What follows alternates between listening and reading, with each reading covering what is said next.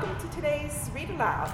We have Jessica Mensah from the Clarence Mingo's office of the Auditor for Franklin County. She's a former music teacher and originally from the Cleveland area, but is now permanently residing here in Columbus. And she's going to read to us today excerpts from Waiting Home. That's Waiting, W-A-D-I-N-G, Waiting Home. And I'll just let her get started, if that's okay. Sure, that was fine. Thank you. Once again, I'm Jessica. I am the administrative assistant for Franklin County's Auditor Department with Clarence Mingo. Just started working here in October. So I worked with the Board of Revision, who helps lower the property value of homes. We know how the economy has been. Worked there for 2 months, and now I'm the administrative assistant. So I like to be around people because I'm more in a quiet office area. I am reading Waiting Home. Can everyone hear me? Everyone can hear me? Okay. I can use my big loud teacher voice, so that's fine with me. Stumbled across this book just trying to find something to read while my daughter was at the library and share her love of reading. I highly encourage you to read it. I know I'm not going to finish reading it today. I wanted to do excerpts of it, but because New Orleans and Louisiana has such a rich history, I have to kind of read through, and the action goes very fast. It's more related to the Hurricane Katrina story.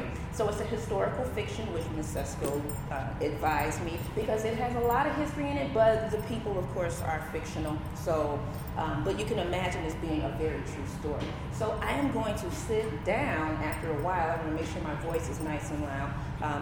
Feel free to close your eyes and use the rich imagery of the book. That way you're not staring at me and make me really embarrassed, So I'll start reading. I'm going to skip the intro. I will advise you of the people. I was telling Ms. Sesko that because the events with Hurricane Katrina happened so quickly and without notice, and everything just happened one event after another, she wrote her book in the same fashion.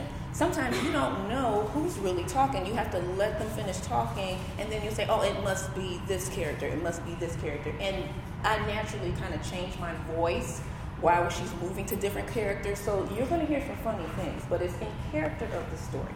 So this is Waiting Home. The author is Rosalyn Story. And we're going to start with chapter 1. New Orleans, August 2005. So just think about that time frame. Across the whole city, stillness lurks like a shadowy intruder. No noise of cars, trucks, buses, or streetcars, and instead, an unseemly quiet, except for the rustle of the cypress leaves. On the river near its crescent, a moored barge floats. A silent steamboat hugs the dock. And nearby, the Vogue car stands oddly muted, its rowdiest bars quiet as an empty church. Up and down the blocks of the old trim, amid the rows of century-old wood-frame houses where neighbors' music usually seeps from open doors and windows, from the oldest Carmier boys' sousaphone hoots, or Cordelia Lautrec's Little Angel's Daughters' piano scales, and eerie music holds all the random noises of the neighborhood, yielding to the stealthy overtures of a storm. In Simon's kitchen, a streak of late summer sun angles through back door blinds and sends a blade of gold across his stove.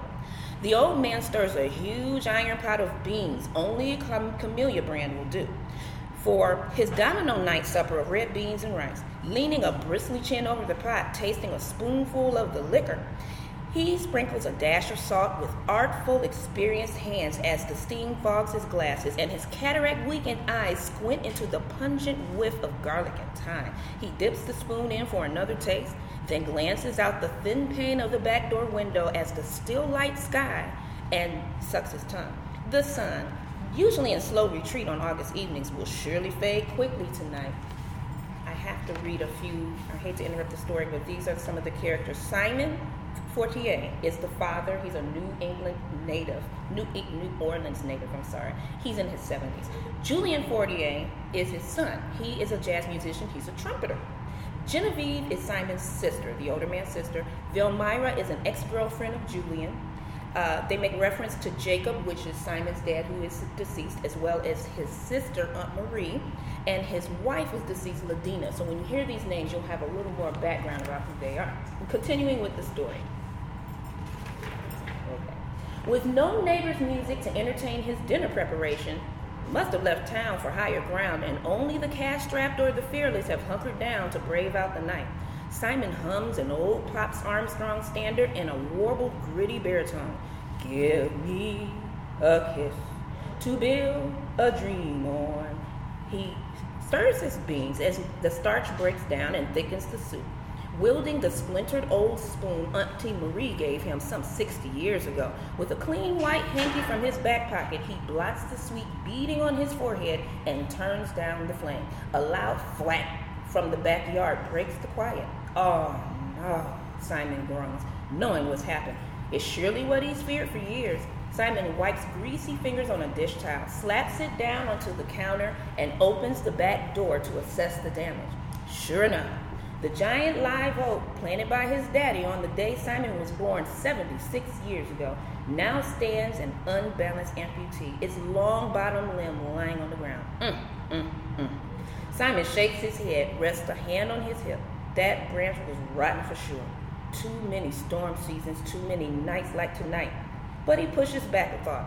Could be an omen. Something about to break apart tonight. Something about to change. Stooping down to the ground slowly and favoring the weak place in his back, he drags the branch to the side of the house, opens the storage shed door, and hauls it inside, lungs winded and legs stiff. He dusts his dry hands on the legs of his khaki trousers. With a wild storm on its way, that big branch could easily take flight and slam into somebody's window, like what happened with the one they called Betsy. Maybe even his window. That wouldn't do. Maybe he should board up his windows like the Du Bois up the street. Or maybe he should have before. Too late now. Simon pulls his cotton shirt collar around his neck against the wind whipping through the tall pecans that separate his yard from the moutons. The air was heavy, thick and warmish, with clouds curling in quick choreography, the breeze carrying the faintest scent of salt water drifting in from the Gulf, the sky changing fast. Looking up in awe, Simon smiles, despite their frightening intent. The shape-shifting clouds are beautiful, plump tusks of gunmetal gray, silver-rimmed, reflected, reluctant light still blazing through. On the west side of the house, near a pile of chopped wood along the chain-link fence, Simon's herb garden shivers, looks a little wind-whipped. Maybe he should cover him with burlap. He grows everything himself for his cooking, always has, like Auntie Marie taught him. More than 30 years as head chef at a top-drawer French Quarter restaurant hadn't dulled his taste for the freshest basil and thyme he could get. And even now, 6 years after his last shift at Parmenter's, he still demanded the best ingredients for his own table, even though he mostly dined alone. He stoops and snaps off a leaf of the lavender, crushes it in his fingertips, inhales the sweet scent as a slender face blossoms in his mind. Lavender in the garden had been Ladina's idea, and on her final birthday, he had surprised her with a sachet of homemade potpourri for her sickbed pillow. Dried lavender leaves, orange and lemon rinds, store-bought cloves. If he'd known the smile his wife surrendered up at that moment would be her last, he'd have framed it in his memory. The other herbs, the oregano, the mint, the basil, now tall as the fence, bow under the hand he runs across their heads. He will have a lot to prepare tomorrow. Simon glances at his watch. The beans have been on almost an hour now. Sylvia, mad as she was at him, had already said she wasn't coming, not even to say goodbye. And if none of the men were going to stop by for a bowl or two of the best red beans and rice in town, just as they had done for the last 7 years, well then, tough luck for them. This andouille sausage was the best he'd ever made. He and his buddies in the Elegant Gents were among the oldest members of the neighborhood's social aid and pleasure clubs, and didn't limit their gatherings to the occasional parades through the neighborhood, when they strut like black kings in their handsome stitched shirts of blue paisley and matching hats, white suspenders, and Johnston and Murphy shoes, the hot brass band riffs licking through the wind.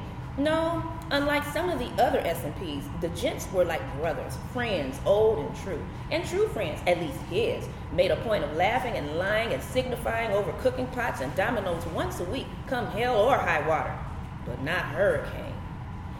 Let's see if I can skip down. A car horn toots. The rattling complaint of a well-used Toyota Camry announcing Sylvia's arrival. She must have changed her mind. Simon's face breaks into a wide grin. Maybe there'd be some company for this storm night after all. Simon calls out as Sylvia parks along his front fence. Just in time. Red beans will be ready in about 20 minutes. My, looking good today. But didn't she always? Sylvia McConnell, wearing her 68 years gently, stylishly, steps out in green capri pants and a yellow cotton top, leans her backside against the door, slender arms folded across her chest and ankles crossed. A scarf of light blue silk tied under her chin stands beneath her freshly curled and dyed hair, and the capricious winds of Louisiana summer. Even now, Simon notes, even in retreat from a hurricane, she found time to help keep her standing appointment at Miss Lou's. My sister and them called from Shreveport. The brother-in-law is bringing his mama, but they still got room if I need to bring somebody else. A divorced English teacher from Wheatley High, an old acquaintance of Simon's and Ladina's from Blessed Redeemer congregation. Sylvia reveled in the freedom of retirement, spending most of her days playing bridge, singing high soprano in the gospel choir, occasionally watching Simon cook, and listening to his animated diatribes on his life's loves, cooking, his talented and smart as a whip son, Julian, and a perfect piece of land called Silver Creek. A year after Ladina died, when the shine of his grief had dulled, Simon's padlock world had unlatched to invite Sylvia in. Time had tamed the rough edges of mourning, and Simon needed a new comfort, the living, breathing kind.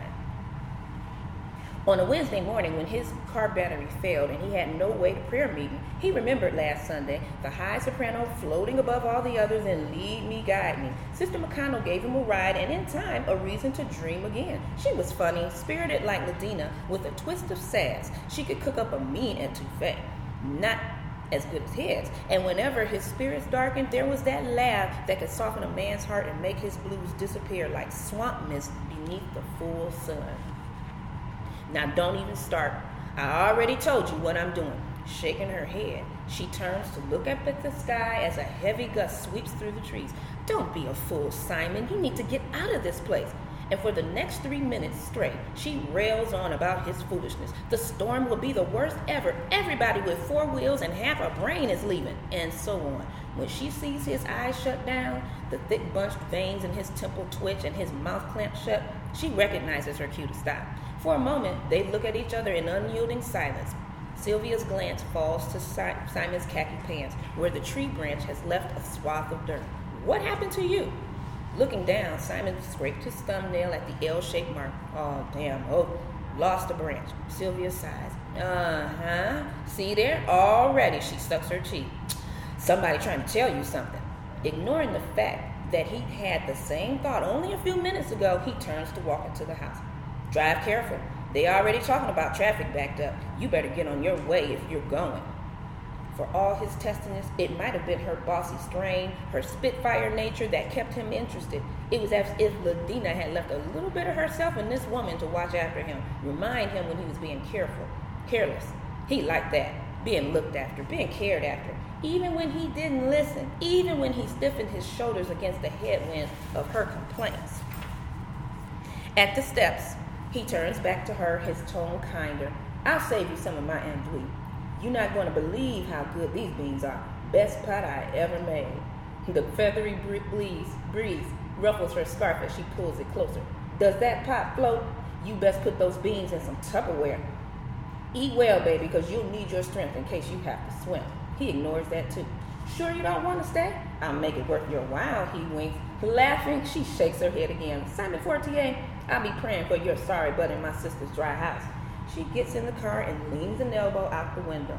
By the way, you might as well know I stopped by because Julian called me, asked me to check on you. He said you all had some words. Did he call back? Simon's skin prickles.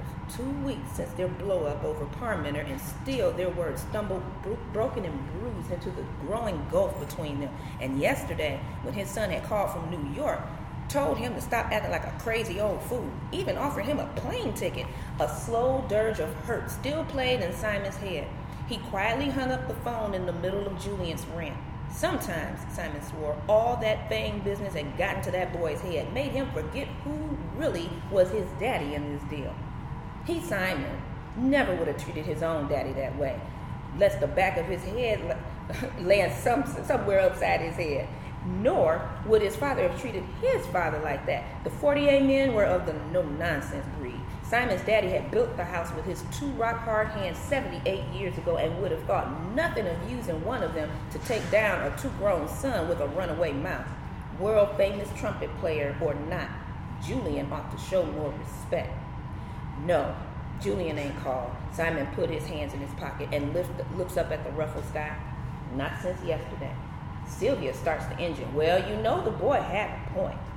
Simon doesn't know whether she's talking about Julian's anger at him for not leaving before the storm or for that business with Matthew Parmenter, the latest item on a list of painful issues that divided father and son like prickly thorns, and which was already really none of Julian's business anyway. Either way, he's heard enough.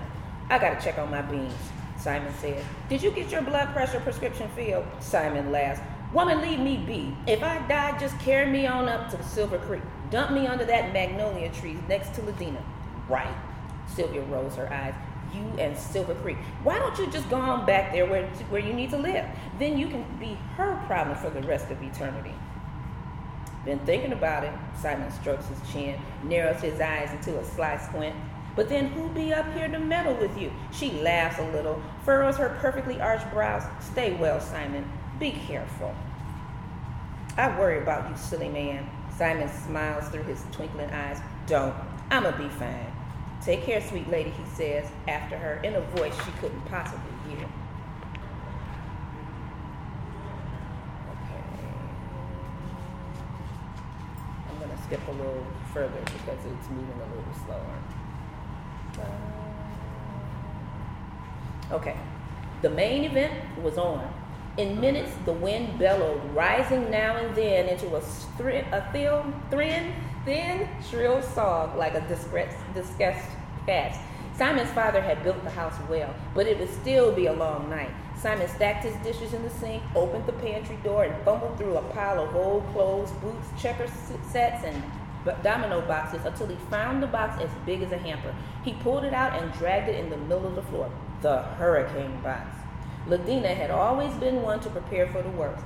After her passing, he'd still drag it out year after year out of loyalty or reflex, and now he pulled the items out one by one: an oil lamp, a flashlight, a first aid kit, a box of wooden matches, and an unopened box of tapers, a hand-crank radio, and 3 bags of dried soup he picked up in an army surplus store in Baton Rouge. He put the dried soups back in, but set the oil lamp and the radio, still bearing his price tag, on the floor next to the box. And from a deep corner, he pulled the Bible Jacob Portier had given him on his 16th birthday, a week before he died. Simon ran his fingers along the brittle edge of the dry leather. He pulled out his chair from the dining room table, sat, and opened the Bible. He turned to the first page, the name page, and at the end of the list of the 48th verse, he traced his hand over his father's Wrigley script. Simon Fortier, born July 8, 1929. And then his fingers traced the words written in his own hand. Julian Fortier, born August 13, 1969. Seeing his father's hand always brought mist to his eyes, but tonight it was the sight of Julian's name that moved him. A frail and sickly newborn delivered with a tiny hole in his heart. The boy had been given less than ever time for survival. On Julian's birth night, during the surgery, Simon found himself sitting in the cold fluorescent glare of his father's waiting room, head bowed between his hands, bargaining with the Lord. When the child was finally given a good bill of health, Simon found a payphone and called his closest relations, his Auntie Marie and cousin Genevieve at Silver Creek. How is he? Genevieve's voice was cautious. Simon had pushed the words out through a cloud of tears. Scrawny, no color. Doc says he'll be okay, though. Probably good as new. Lord Jesus, Genevieve cried and called to her mother. I'ma send you some of my herbs to him, Auntie Marie had told him in her usual too loud telephone voice.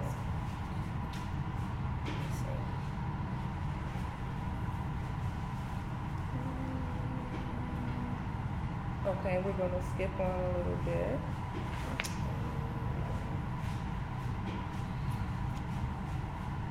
Okay, Simon went to the window and peered out, the sky black now, the wind spanking the trees in rhythmic frenzy, the pounding rain all but horizontal. The wind bellowed and cawed like something with bared teeth and scratching claws. His pulse quickened. Simon went to the kitchen to pour himself a drink. The bourbon left over from last year's July 4th block party left to calm his racing mind. He found it on the top shelf of the refrigerator and a half filled of Pilsner glass, then sat in his recliner and leaned back to listen to the banshee screams of the worst winds he'd ever heard. His house pounded with the steady drumbeat of thunder and wind and sudden fear. Something unnerved him, and he wished for all the world that he had talked to Julian tonight. There was always a comfort, a reassurance in hearing his son's voice, no matter how far away he was, no matter what they were going through. He turned up the whole glass, then leaned back in his recliner and frowned as the slow burn of the liquor took hold in his gut. He closed his eyes and let the drink numb his muddled thoughts.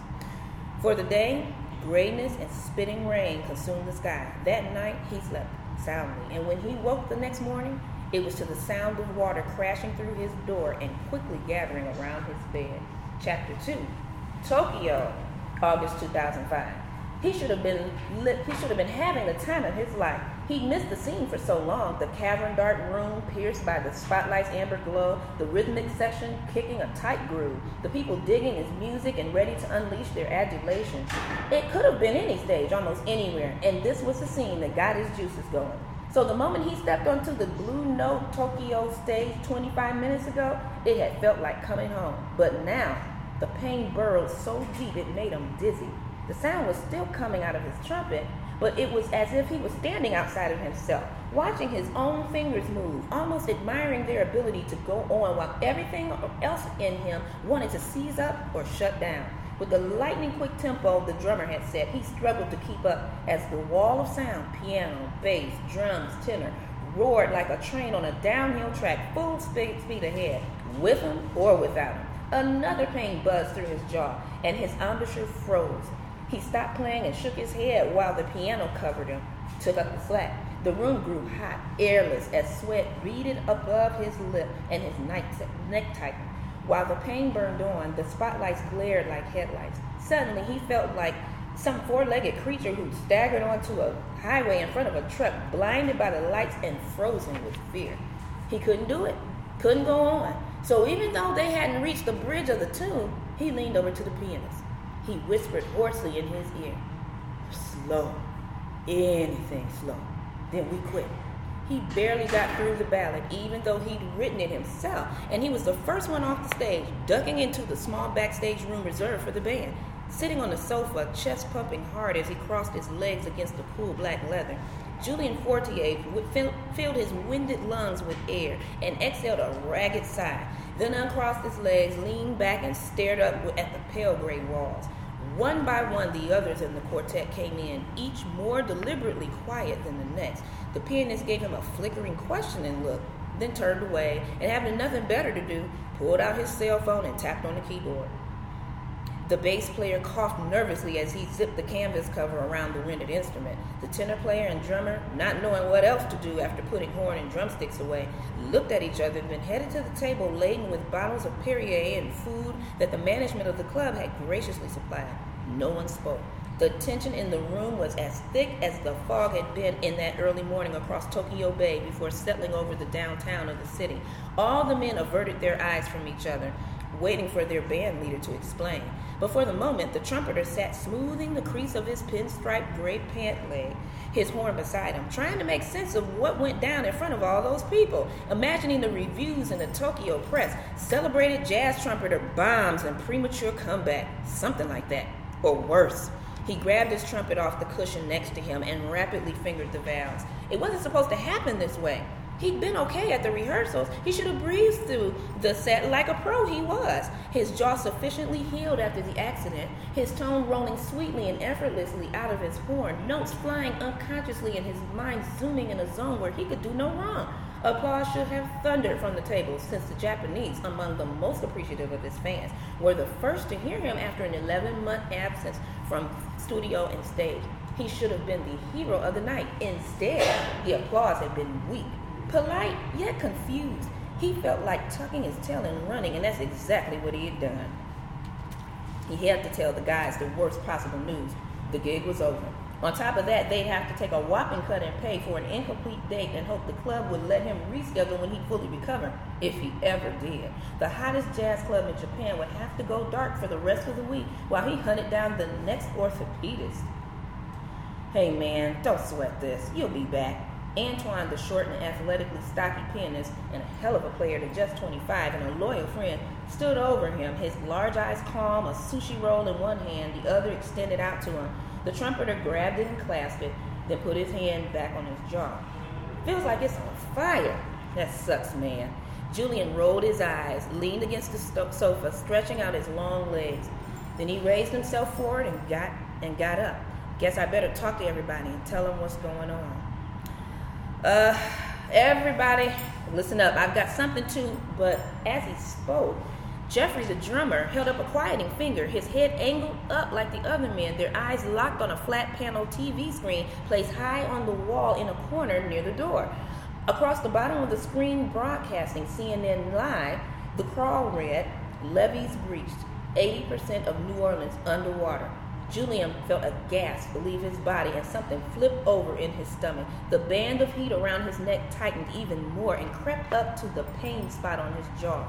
He and the men, each one of them except him, born in the neighborhoods where they now lived in Brooklyn, watched in silence as footage of the flood flashed across the screen and captions told the story of the drowning city. Helicopters like giant steel dragonflies hovered over what looked more like rivers than streets, and boats and makeshift rafts cruised through the neighborhoods he recognized as well as his own reflection. And the camera panned back to the wide shot. All the men, as if on cue, each let out a rush of breath or shook their heads. Most of the city, even its freeways, appeared submerged in inky, shiny blackness. The thumping he felt in his chest as he left the stage now returned. Nothing else mattered now. Not the horrible set he just played, the guys in the band, Matsumoto, the disappointed audience, or his aching jaw. All that mattered was what was happening to the place he was born in, the place where his father lived. Okay, God. What the? He rubbed the back of his head at the TV screen showing the Circle Food Store on St. Bernard, the black water skirting high up on its arches, their reflections skimming in the deep, dark pool. Only a short walk from where he'd grown up, the place where his father's favorite market was for years.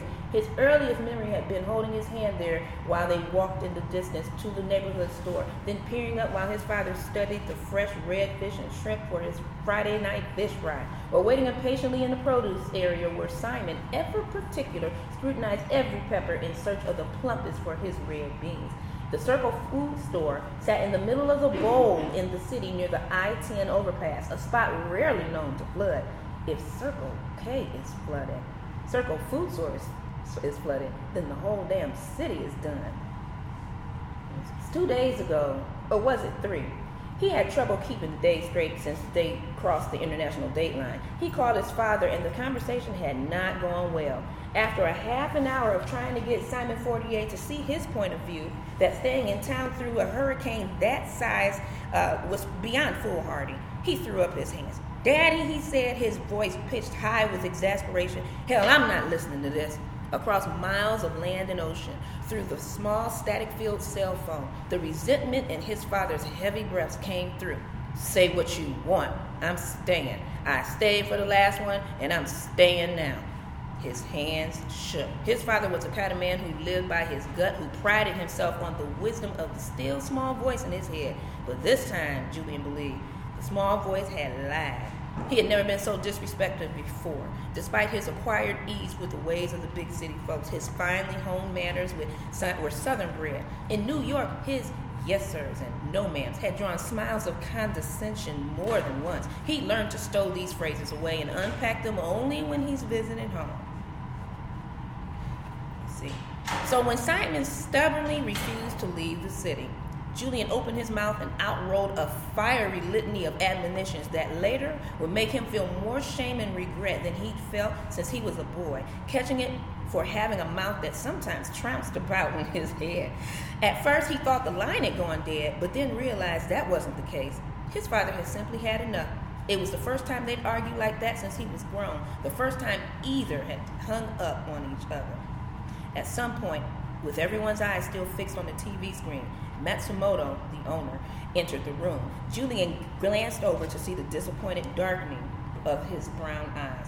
It had been a sold-out house after all, and the whole set, scheduled to run a full hour, had lasted less than 30 minutes. No doubt, people had complained. Matt, I'm so sorry, man. Matsumoto nodded solemnly, said nothing. He would have to take the flak this time, explained to the owners. Leaving a week of audiences hanging in a place like the Blue Note Tokyo was no small thing. Some pointed at the television screen again. A helicopter shot showed a group of weary, sweating people trudging up through water, up through their waists. Others hung on for their lives while the water had chased them, the top balconies of apartment houses and rooftops. Then the camera swept over to other parts of the city, the Ninth Ward, New Orleans East, Port Chartrain Park, St. Bernard Parish, all disappearing in a still, reflective ocean. Bile gathered at his throat.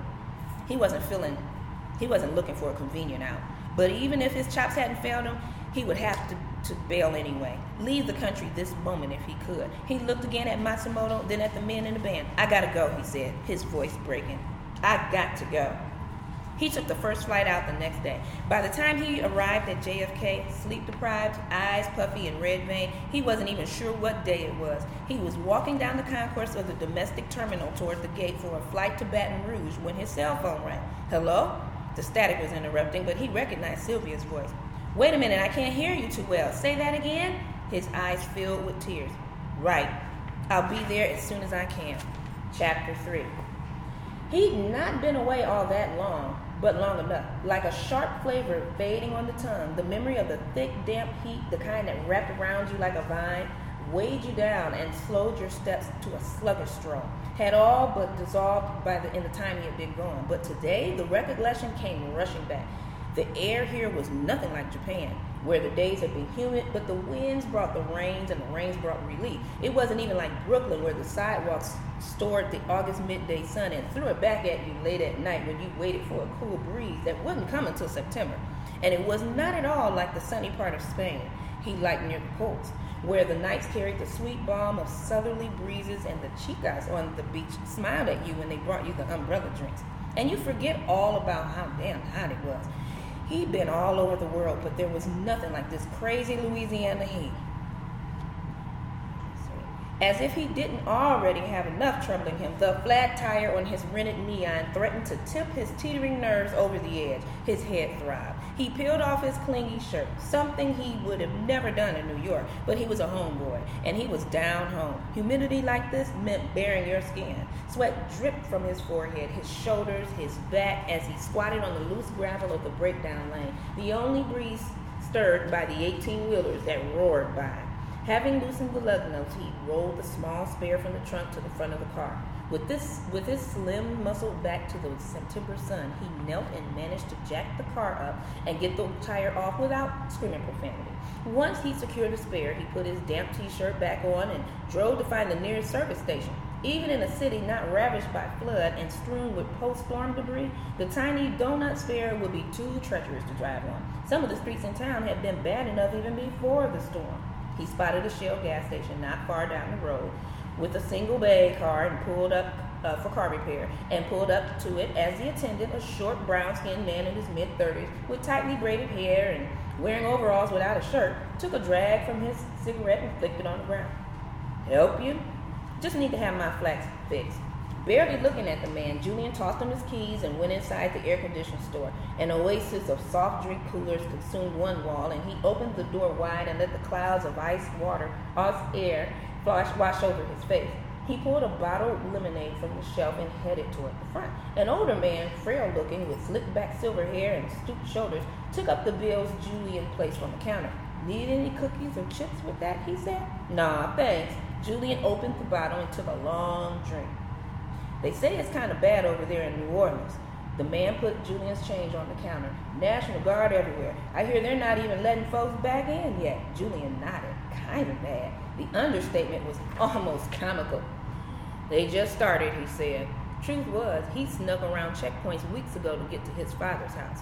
He thought about his father and wondered how long he would have to shoulder the burden of regret over their last phone conversation. Do you even understand what mandatory evacuation means? The minute the words were out, he felt the blood leaving his face. The silence and hang-up afterward had stung Julian worse than the hickory switch spankings that welded his legs during his father's rare moments of childhood disciplining. Nail, right there, he said. Julian looking up at Julian and pointing to the bent metal jutting out of the tread. I'll patch it up. It'll be a few minutes. Julian nodded and walked across the grassy lawn between the off-ramp strip of businesses and the highway as a rare breeze floated through the fronds of the nearby stand of palmettos. He took a long swig from the iced lemonade. The sky was brilliant, electric blue, and the late morning sun was burning into the concrete. The traffic along the I-10 corridor was still clotting now, and then as convoys of cars and trucks, semis, and even government jeeps paraded east, a steady stream toward New Orleans.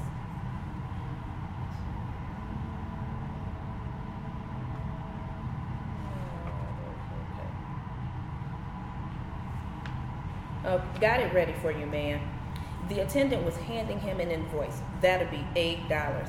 Julian pulled four folded bills from his jeans pocket and on second thought, took another two and folded it inside the others. Thanks, man. The attendant handed him the keys and Julian headed towards the car.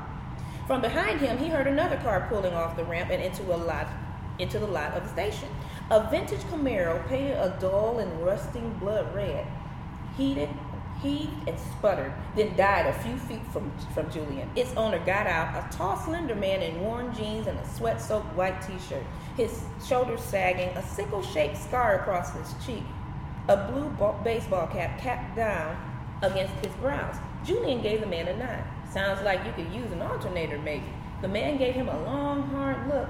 Then his face opened into a smile. 48. You don't recognize me, man? Julian stared at the man, mining his memory for some recollection of those features. The deep brown eyes, what he could see of them beneath the cap, were familiar, and the scar, and the drooping shoulders, and the angle of that cap. And suddenly, from Julian's forgotten past, emerged the sound of a sizzling trumpet. Casey, he said. Grady Casey. The man's smile flared into a wide grin that made the scar look like an extension of it. He stuck out his hand and Julian grabbed it, pulling him in for a chest bump hug. Been too long, man, since grinning. Casey dug his hands in both pockets and rocked his weight from foot to foot. Guess I dropped a few pounds since I seen you. Whoa, I guess you did. Julian nodded, smiled, looked at him up and down. I didn't even recognize you. Good to see you, man. You playing much? Casey hunched both shoulders. Well, you know, he started and he glanced over his shoulder in the direction of the highway marker, New Orleans. I was. Casey, Julian's mind hurled back to the 7th grade, Mr. Martrell's band class. Grady had been a pudgy kid with protruding ears and a girl's high-pitched voice, alternately Julian's best friend and worst enemy, as the two clashed over bragging rights, each claiming musical dominance over the other. In a town where trumpet players ruled, they had both followed in the city's great tradition. But since their late teenage years, their lives had evolved into opposing sides of the coin. Julian, hard-working, serious, with a passion for music that bordered on obsessive. Casey, careless, unfocused, but with a talent that dazzled, seeming to draw from some limitless source. As a musician, Grady Casey was, as the close-knit community of horn players in town acknowledged, fierce. Their rivalry, most friendly but sometimes strained, had carried underpinnings of one-man upship. Their cutting sessions, intense battles where riffs shot back and forth between the bells of their horns like top-spinning tennis balls, usually resulted in a draw. But when Julian would pull out every stop, lips numbed and forehead lathered in sweat, Casey at the other end always appeared cool and unchallenged. But it had been Julian who left for New York in search of a spot on the big stage, while Casey manned the home turf. He married a local jazz singer, a white woman 12 years his senior, Julian had heard, and taught at a local music school by day and gigged at night, while neon marquees back east heralded Julian Fortier as the jazz world's emerging star. A Grammy followed a top spot on the downbeat readers' poll, while club dates and tours crowded his calendar. His brilliant rival was barely known outside the limits of New Orleans and had no ambitions for them. Okay. Casey squinted from the sun, shading his eyes with his hand. Your daddy and them okay? Julian looked away from Casey towards the bend where the highway disappeared into a grove of cypresses. And then he turned back to meet his old rival's eyes. He stayed through it, man. We haven't found him yet. Oh, man. Casey pulled a pair of black sunglasses from his sweaty shirt pocket and put them on. I got 3 cousins still missing. I think they went to Atlanta. At least I hope. Everybody else just, trying to deal. Casey shook his head, his brow furrowed, his eyes glassy. He looked toward the highway. Man, I just can't believe this mess. It's like Judgment Day or something. You know what I'm saying? You been there? The whole city is wasted, man. You seen your daddy's house? The house is a bust, man. I just want to find my father. I know, man. I know. The awkward silence passed between them. Finally, Julian said, "What's the deal with your car?" Relieved to return the conversation to mundane car troubles. "This piece of crap, this ain't even mine, man. It's my brother's. Mine's 6 feet underwater." "Got my horns out, though, man," Casey smiled. "I left everything else there. Just grabbed my 2 B flats and my cornet and my flugelhorn." Julian smiled. "I heard that." "You know what, man?" Casey said. "What?" "You were smart to leave." He had his head hanging and his eyes downcast. Julian felt less than a smart man and more like a traitor. When he left for New York, Casey had all but called him that, since Julian was so willing to ditch the brass band they had recently formed together in favor of a possible solo recording date and a slim shot at a big-time career. "Record? We could do that here, man," Casey had pleaded. But even before he'd packed and said goodbye to his father and boarded the last flight out of Louis Armstrong, Julian was already gone. "Well, you tell your old lady I said hey." "Will do," Casey nodded. "You married yet?" "Nah, man." "Oh, that's right. You had that one close call, but you got away." Let me see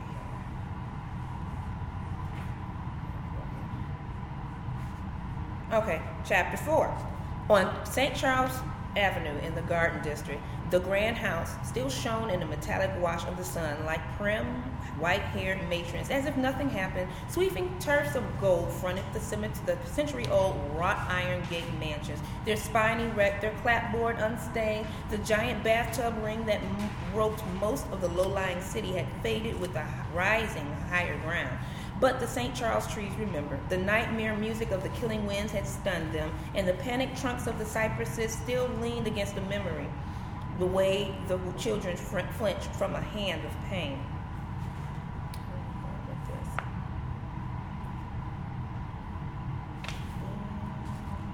Okay. He parked across from the Catholic church, dug into his gym bag for a clean white t-shirt, and put it on. Getting out of the car, he swabbed at his forehead with an overused handkerchief and stared at the brass numbers 1924, the clean white columns of Matthew Parmenter's Victorian-style house, the gate that fenced in a yard of only slightly overgrown juniper grass. The house looked even more impressive than he remembered. He turned up his bottled water for a last swig, tossed the empty onto the car seat, and tried to brush back a nagging thought. If things had worked the way they should have, Daddy could have lived on this street. Daddy would be safe. He climbed the steps to the gallery, glancing into the darkened windows of the leaded beveled glass. Austere and private, the St. Charles house had never offered visible clues of life inside, even before the storm. But Julian guessed the old man was inside. Older than his father and many years retired, the former restaurateur rarely left the house. Like 2 stubborn and embattled sea captains, neither man would have jumped ship for a mere storm. This would not be easy. His father's horrible business deal, all that lost money, still smarted like a glancing wound. But he pulled the mold-stained note from his pocket and read it again, then tucked it back. Matthew Parmenter is Daddy's friend. For Simon's sake, he rang the bell, sighed deeply, and waited. An hour earlier, he had met with Sylvia at Ondine's Oysters, a little dive at the edge of the French Quarter, not far from the French Market. A bar, really, with a cardboard sign outside had boasted throughout the entire storm and evaluation, "We never closed." He took a seat in the back and ordered a coffee, then another as he waited. The dark interior seemed normal. The only sign of post-catastrophe afterlife was the clump of National Guardsmen gathered around the bar in severe haircuts and khaki fatigues. He stood and waved when Sylvia entered, the open door allowing a momentary flush of rectangular sunlight into the room. Morning, he held out her chair as she sat. With no makeup, her hair tied in a scarf, she looked, for the first time he had seen her since that Sunday afternoon after the storm, close to her age. Her eyes were puffy, red-rimmed by worry and insomnia. Morning, baby, she said, wearily untying her scarf and putting her curlless, gray-rooted hair. You drinking coffee? Shoot, I need me something stronger than that.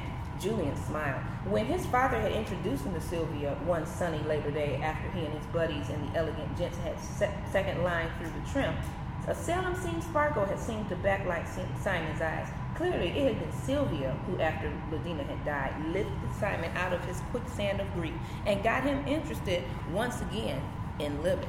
Stronger? I'm sure they can help you with that. He nodded towards the bar. If you're hungry, somebody brought a whole box of muffalettas from the National Guard and the cops and the volunteers. They're telling everybody to help themselves.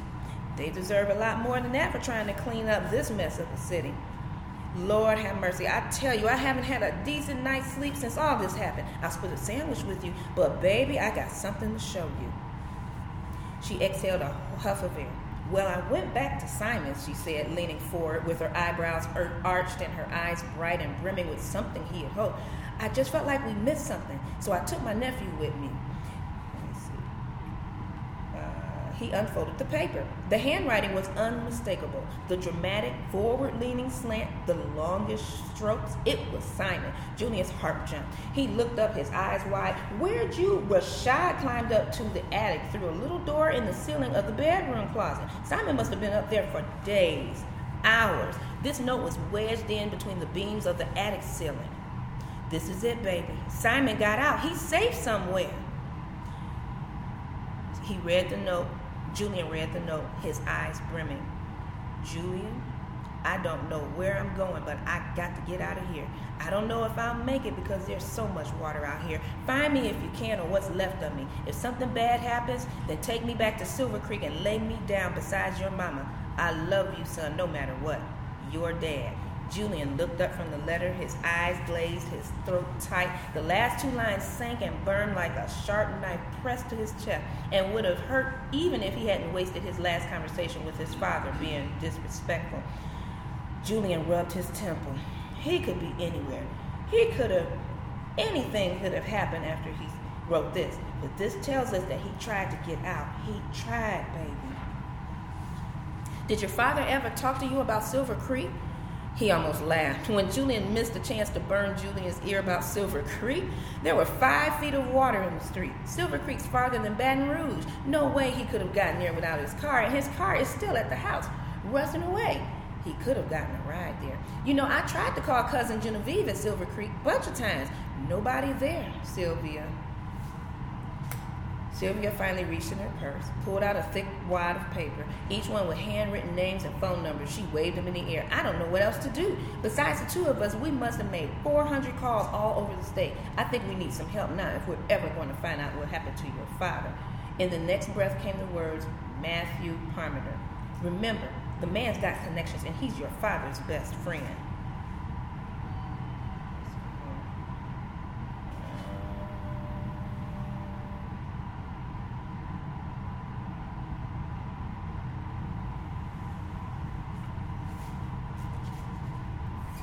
I'm sorry. What time is it? Do I need to stop?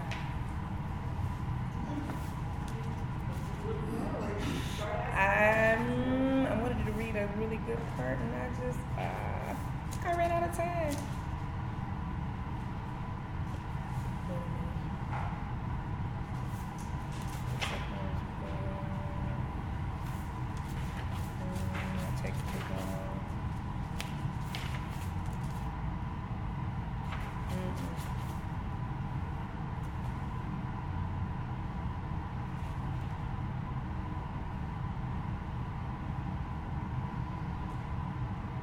You know what? I think I better stop because there's never a good spot. It's just not a good, it's just not. I would just suggest that you read the book. I kind of question myself. It's just so full of rich history that she gives a just big, deep, I mean, the words and sentences go on and on, but that's part of the history of Louisiana. there's just so much history with part of it, and you know that with slavery happening in the Caribbean and things moving up into the States, there's just so much that goes on in the history of there, and the houses, everything really means something. I just think our culture has gotten away from that, and I think she tried to capture that when she was writing this book. So those were only the first 2 or 3 chapters. I was skipping some paragraphs because it just goes on and on to explain more, and I'm just going to stop there. I can give any answers about this book. I finally finished it. It was really good reading, and I believe this was her first or second book. She only has 2 books out. So, any questions, comments, anything? Yes? I forget if you said it in the beginning. Is that fiction or nonfiction? It really is fiction. Okay. I wasn't sure if it was from her own family experiences. She never lets on. I don't know if she gathered things from people she knew, but this is very realistic. I'm quite sure somebody somewhere has lived through that experience with losing track of family members, the phone lines going dead. I don't want to give away the end of it unless somebody asks me. It is just, the turn of events is amazing. So, Rosalyn's story, who wrote this, is a professional violinist playing with the Fort Worth Orchestra. yes, Symphony. yes. And I don't know much about her mom, dad, but was she originally from New Orleans? Or? They say so in the acknowledgement. She lives in Dallas. And I was just so happy over the book, I didn't even take time to really read. They do say in the acknowledgments a little bit about her, but she never really comes out and says anything about her. It was all about the book, or the people who helped her to write the book. So that's more research for all of us to do, so we can figure out where she came from. So, yes. Have any of you been to New Orleans immediately after the storm?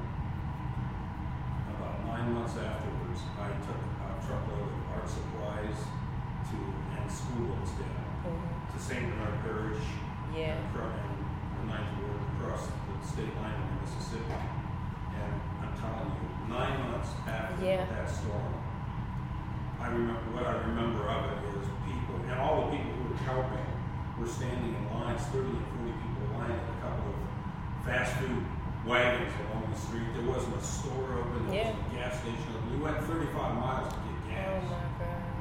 There were porta potties at the intersection of every 4 streets. This is 9 months after the storm. Yeah. There was no water, no electric, not a store open for 35 miles. It's mind-blowing. It's amazing. I know our church van, well, I won't say van, they sent a truck and things, lots of workers and things, and there was, I can't remember the initials, but they had initials for certain houses where there were dead people, and I cannot remember. Right, all of that. It's just astounding. And I have a best friend of mine who is like a big sister to me. She's originally from there, and she's taught me how to cook some Cajun sorts of foods. They have a recipe in here that I am going to try. So I'm going to go back and find it for red beans and rice. I'm going to find it. I know it's not going to be as authentic, but I'm going to try my best. It wiped out her family's. Her mother had to move up north, and she stays with her in the Cleveland area because they lost everything. There was nothing to go back for. So it's just amazing how it's almost like a little bit of Haiti right here in America. It is still left undone. Unbelievable.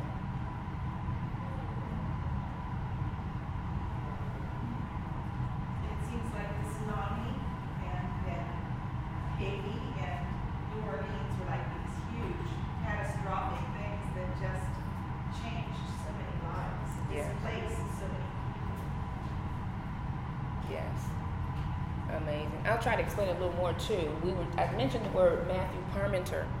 He was the restaurateur who hired Simon to be a chef there. Simon was an extraordinary chef who just was well known for his cooking, and he made a business deal with Matthew Parmenter that he didn't really agree with putting out a commercial brand of red beans and rice that he didn't like. Well, it sold well, and he made lots of money off of it, and his son resented him for doing that, and Simon could have cared less. He said, it's just a bag of rice. It's nothing like my original. So he just did not care about the money that went along with it, or could have really put him up into fame and fortune.